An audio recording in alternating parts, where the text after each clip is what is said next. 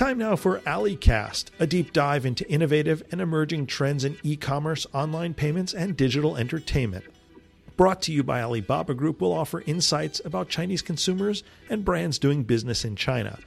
We'll delve into global online retail, cloud computing, big data, and other must-know topics and issues in and around one of China's largest companies. I'm Adam Najberg.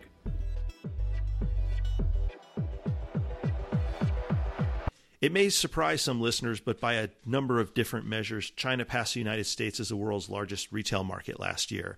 The world's most populous country has a middle class that's bigger than the entire U.S. population, and a McKinsey report says it'll grow to about double that size over the next several years. The middle class in China is tech-savvy. They have and use smartphones. They like to shop, and they have the money to do it. It's important to understand Chinese consumers. Who are they? What do they want? How do they view the world? And more importantly, if you step back, what do their rising numbers and ever-growing buying power mean for China's economy and the rest of the world? Fortunately, we have an expert with us to answer those questions and more. Joining AliCast today is the esteemed Jeffrey Towson. Jeff's an investor and consultant, has been for over 20 years. He's developed over $25 billion of projects in real estate, hotels, banks, insurance, healthcare, consumer products, retail, technology, petrochemicals, and energy and infrastructure. He's a best-selling author, a professor, the managing partner of Towson Capital, a niche investment and consulting company focused on healthcare and consumer-facing businesses in the U.S. and Asia. Most importantly, he's a China expert, and he has spent a lot of time thinking about the Chinese consumer and what will happen with the rise of the Chinese consumer and Chinese consumption overall in the coming years.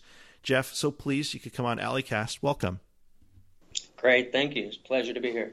Well, you call it in some of your speaking engagements, China 2025, where you detail how China and Asia are going to be transformed by rising Chinese consumers. Tell us more. What is it all about?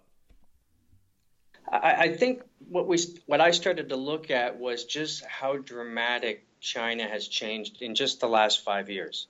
And probably within that, the biggest story has been the rise, the emergence of Chinese consumers who went from something nobody talked about in 2010 to, they're in the news every day now. They are impacting tourism in Paris, avocado sales, real estate prices in Toronto.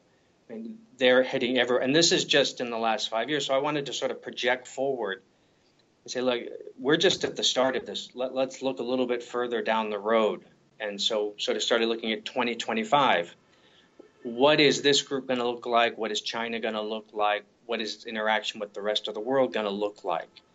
There's a great Bill Gates quote that, people tend to overestimate what they can accomplish in a year, but underestimate what they can accomplish in 10 years.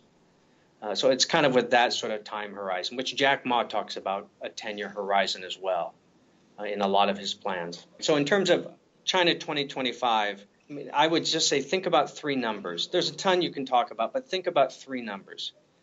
Number one is 1 billion urban dwellers. There are about 600 million, 700 million Chinese living in cities now. They're still moving in from the countryside. This process is still happening. In the next 7 or 8 years, they're going to add about another 300 million. We'll hit about 1 billion people living in Chinese cities at about 2025. And that'll be 400 cities. This urban population is a big deal.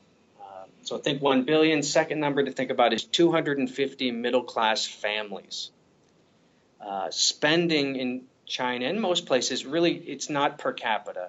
It really happens at the household level. People save for their children's education. They buy health care together. They take care of their parents, their grandparents. So it's really these families that you want to think about. And in 2025, there'll be 250 million of the families, which gets you, a lot more total people. That's going to be the big unit of spending. And then the third one to think about is 75 million Chinese graduates of college and postgraduate. We've never seen this many people with this type of higher education before. Engineers, scientists, industrial engineers, graphic designers, animators. We're seeing a huge educated population emerging, and that's going to play out in a lot of industries. So I'd say those are kind of the big three numbers to think about. So 1 billion, 250 million, and 75 million are the three numbers we should bear in mind. Jeff, could you help us draw a picture of a Chinese consumer? Is there one picture, or how do you separate out the different kinds of consumers, and how important are different age groups like millennials or different sexes, men and women, to building out the retail market in China? All right, this is where my work is really fun because, 10 years ago, 8 years ago, you could write these general China books and you could talk about Chinese consumers, but they have exploded in complexity. You have to be very granular now. And it's much more complex. One, it's large, and two, it's much more complex than you might find in the United States because you're not dealing with a developed economy with people at a certain level of income. You have everything from very sophisticated global travelers who live in Beijing and Shanghai to very rural farm people. And, a friend of mine says, when you get on a train in Beijing and leave the city, you basically can go back in time hour by hour. You can go from dealing with health conditions like diabetes and obesity, which are kind of wealthy country diseases. You can go all the way back and have the Black Plague, which still does exist in China. You can have cholera. You can see people living in huts. So you have this massive spectrum of lifestyle, of income, of sophistication. And that's part of the complexity is unbelievable now. So, I look at a lot of granular things. I look at seniors, about 180 million seniors in China. Moms, Chinese moms are a very important demographic. There's more Chinese moms than people that live in the United States. When you hear things about food safety, food scandals, pollution, those are more often than not, almost always Chinese mothers worried about their kids. They're really China mom stories. I'll give you a couple more. Sports consumers. By every measure I can see, Chinese fans of soccer and whatever are the most enthusiastic fans on the planet, more than Germany, more than Brazil, more than the UK.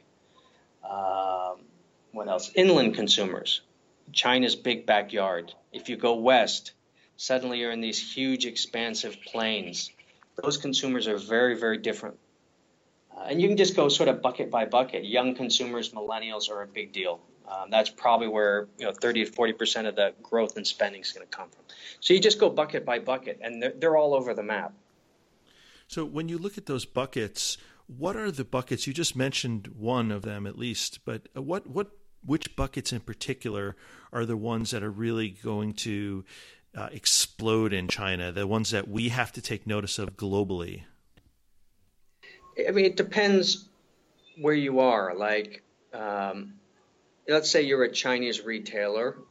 Maybe you're selling air conditioners. You're a Haier or something, a Walmart. Those companies right now are focusing on a lot of third-tier cities. They're going inland.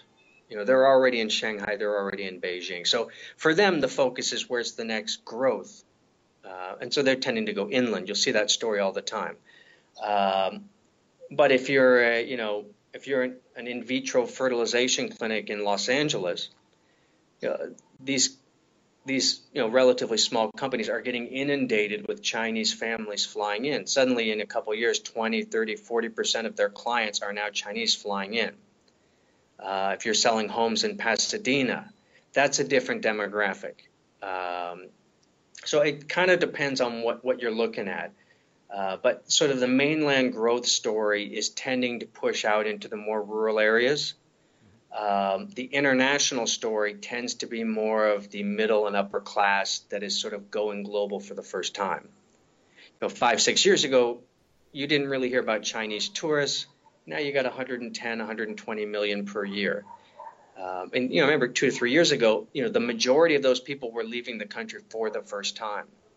So it really depends on where you're looking, but those tend to be, I think, the simplest buckets to think about.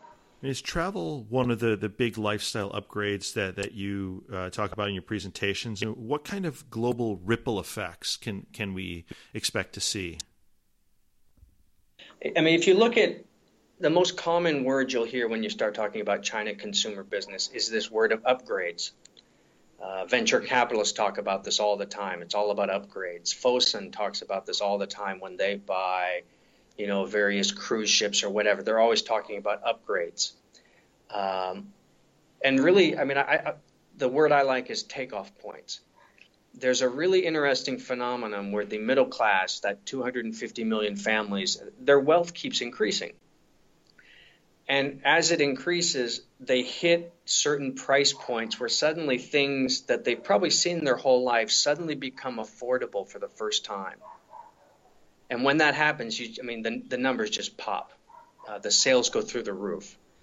Suddenly everyone can afford an iPhone, and iPhone sales in China just jump off the charts. Now, as that wave passes, the growth slows and it's more normal growth. So car sales today in China, let's say they're growing at 4 to 5%. That's fairly normal for China's overall development. But SUV sales are up in the 10 to 20% because they're still in that takeoff point. So you always look for when the wave hits certain things. Now the middle class can afford almost to buy a second home outside of China.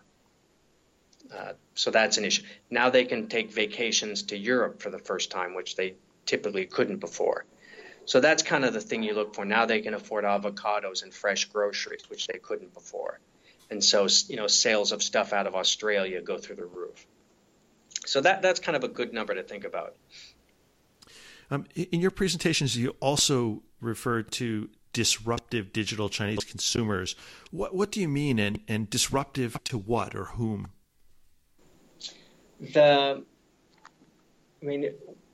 What is really fascinating, this is kind of what I'm working on right now, is this idea that we're seeing this huge digital disruption happening. Now, we're seeing it in a lot of places in the world. It's not just China. Although I think in some respects it's happening faster in China. I mean, we don't see mobile payments happening anywhere like we do in China. But the difference with China is this disruptive wave, let's say for retail, is happening before the main traditional industry was actually finished being built. E-commerce, Alibaba, obviously, is coming through and changing everything about retail, but the main retail infrastructure of China really hasn't been built out yet.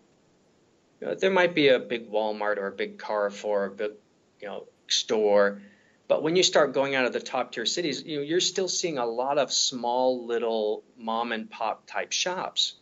That's different than what Amazon is doing in the United States, where it's hitting shopping malls and more established. The assets haven't been built in China. So that disruption is really quite powerful. Hollywood is another example, like Alibaba Pictures, Tencent Pictures, these sort of data-driven entertainment companies, sort of like Netflix and Amazon. They're hitting the traditional studio business, but the traditional studio business and cinema business in China hasn't really been built yet. I mean, it's only halfway there. It's like Netflix came on the scene before Warner Brothers really got going. So that sort of disruption is really interesting to watch. And I think the number one area that's being hit is retail. I mean, it's, I won't say devastating, but yeah, it's massive, the impact. If I can just follow up on that, let's. I'm not changing gears here, but I'm curious because we keep talking about, yes, there are different buckets, but we keep talking about the Chinese consumer, so that a lot of listeners in the Western world will understand, how are Chinese consumers different from U.S. consumers, for example? Yeah, I mean, it's all over the map. Let's say we're talking about, the biggest difference is online. Everything is happening, not online, mobile. Everything's happening on a smartphone now. Your average American, let's say, pays for things without cash, which would be credit card, debit card, gift card. Let's say an average of 20 to 30 times per month for all non-cash types of payments. Your average Chinese pays with a cell phone, a mobile payment, over 50 times per month alone. I mean, everybody has switched to their phones. All the internet browsing is online. All the music streaming and listening is mobile phones. I mean, the shift onto mobile has been dramatic. We used to talk about online consumers. We don't really talk about that. All consumers are online now. I mean, it's just everybody. So that would be kind of a difference. If we look at something, say, like Chinese moms, they're going to be different than, let's say, American moms. I'm an American. Uh, it is very common for a Chinese mother to control the family spending to a far greater degree. And there was a MasterCard study in 2010, and they asked Chinese moms, do you control the spending for the whole family? And 75% of moms said yes. I mean, to the point where sometimes they will just give the husband a budget to live off of. They've never lived in my house. Right. I mean, you will actually see that phenomenon in other countries that often the mother will control a lot of the household spending for food and the kid and whatever. It's just more in China. Right, right. And her sensitivity to things is going to be far greater because, one, they probably only have one child. The pollution risks, the health risks, the food safety risks, those things are all greater. Right? China is a more dangerous place to live than Sweden. So it's sort of a lot of that stuff is just heightened. So they tend to be a very powerful, and they also tend to spend for the children, the husband, and the grandparents who they often take care of. So they're kind of these super consumers. So you see lots of differences like that. What about the expectations? Of course, every consumer brands hope or retailers hope they're going online to buy something, but what's different about what an American consumer expects online and a Chinese consumer expects online? Yeah, I mean, that's hard to generalize about. I mean, Chinese web pages are just, they look very different. Everything looks different, right? The Chinese internet is different. It's a different animal. The number one language of the internet globally is Chinese now. It passed, English several years ago. Most people outside of China probably have never used WeChat. They probably never used Tmall. They're not watching their videos and playing their online games. Online sports, like, basically video games online, is a $7 billion industry in China now. I mean, that's approaching Hollywood's revenue from cinema releases. So it's just all over the map. Meitu, which is a really fascinating company, it's a photo app. You take a picture of yourself on your phone, and you can make yourself look better, different. You can make your skin a different color. You can make your eyes bigger, make your your chin narrower. Chinese women went crazy for this app, and in the matter of a couple years, 400 million Chinese women downloaded and used this app. There's nothing like it in the U.S. or Europe, as far as I know. So it's just all over it's just a different animal, I think. What is it that the Chinese companies like Alibaba, like Tencent and others understand about the consumers that makes them so successful in what they do? Yeah, this one's hard to generalize about. You'll hear generalizations like this, that Chinese companies don't plan as much. They just do stuff and see what works and then improve. There's often like much less of a strategy development or product development period in China versus, say, the United States. People just do stuff and then you iterate. I don't really find that to be that is true, I think. But, what I really just look at is management quality. You just have really good internet entrepreneurs now in China. A guy like Jack Ma, Alibaba, he is really just coming into the top of his game. He has been a serial entrepreneur since 1998, about 20 years. He's like Steve Jobs circa 1997 now. He's just coming into his prime. A guy like him, a lot of these companies, there's a whole sea of really seasoned entrepreneurs in the internet space in China and venture capitalists. And they are very good at moving quick and adjusting and reiterating. And I think they're just really getting, their speed, their stride right now. A company like Tencent, a company like that can blow the doors off a company like Facebook. Tencent releases a groundbreaking, entirely new product about every 18 months. There was WeChat. Nobody saw that coming. They did online gaming. They did QQ Messenger. They come up with some entirely new play, a little bit like Google. I think Google's similar. They keep coming up with just new stuff.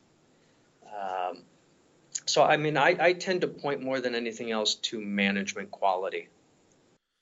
Look, Jeffrey, what I appreciate about you is you're not just an academic, but you're a guy who puts his money where his mouth is. You're an investor. So you kind of bring both sides of it, the case studies and the life experience. I could speak to you all day. We're out of time for now. I'd like to have you back in Alleycast in the future. And I just want to say thank you for being here and sharing the wisdom.